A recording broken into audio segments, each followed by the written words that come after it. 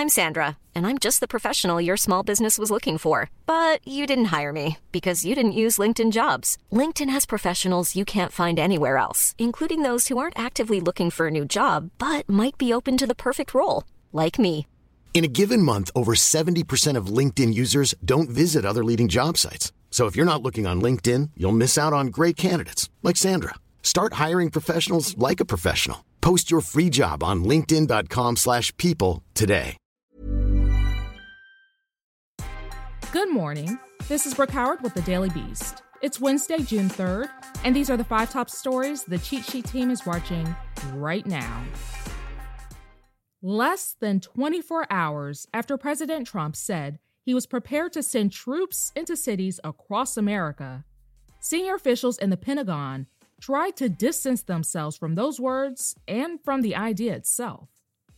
Trump has for days pushed state leaders to take a tougher stance against protesters, saying on a call with governors Monday that if they did not mass arrest protesters, they would end up looking like, quote, a bunch of jerks.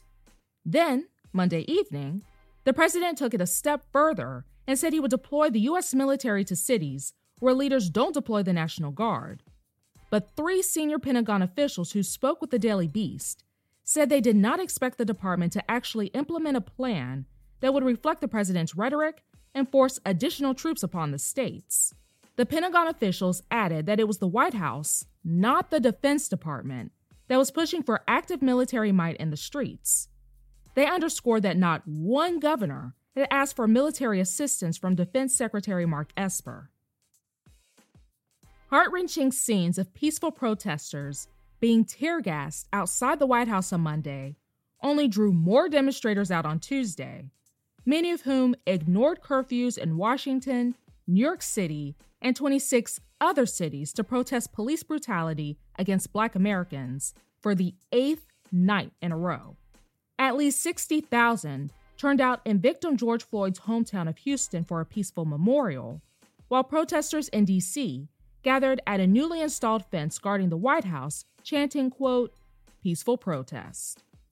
Perhaps the biggest turnaround was in New York City, where, after a horrific night on Monday, in which up to 2,000 looters were rampant through Manhattan robbing stores and lighting fires, the NYPD seemed to get an upper hand.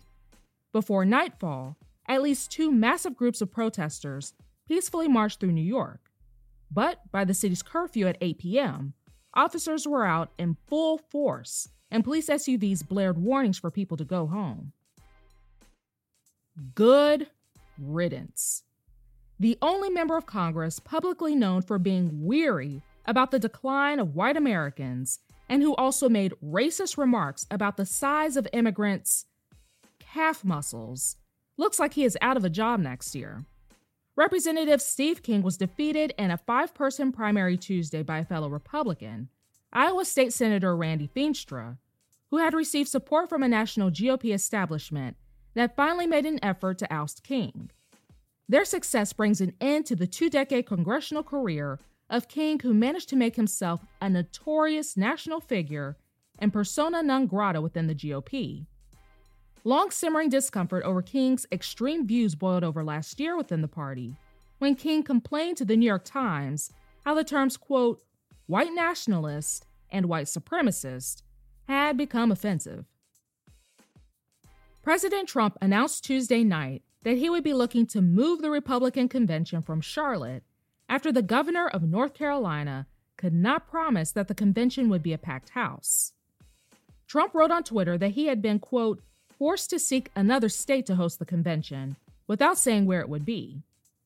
Earlier in the day, Democrat Governor Roy Cooper had written a letter to officials at the Republican National Committee saying the possibility of the coronavirus reemerging in the state made it impossible for him to say whether he could allow for full attendance when convention goers gather at the end of August.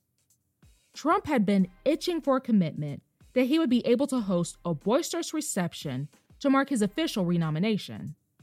Several other states have offered to be more accommodating to Trump's demands, including Florida and Tennessee, both of which are run by Republicans and have pursued aggressive reopening strategies. Well, apparently, Sharon Stone has advice on how to survive riots. The actress offered a tutorial on turning your bathroom into a safe room during the social unrest, which has swept across the United States. In a video of herself posted to Instagram on Sunday night, she gave some useful advice for if you ever need to bunker down in your own home. Stone advised putting pillows and blankets into the bathtub for a place to sleep, bringing chargers for phones and laptops, boarding up any windows, and bringing a cooler with water and non-perishable food items like protein bars. She closed with saying, quote, "Stay safe, don't be overreactive. This will come and go like all things do." That's all for this morning. Check back every weekday morning and afternoon for more of the news you need to know. Find us on your smart speaker or wherever you listen to podcasts. Here's a cool fact. A crocodile can't stick out its tongue. Another cool fact, you can get short-term health insurance for a month or just under a year in some states.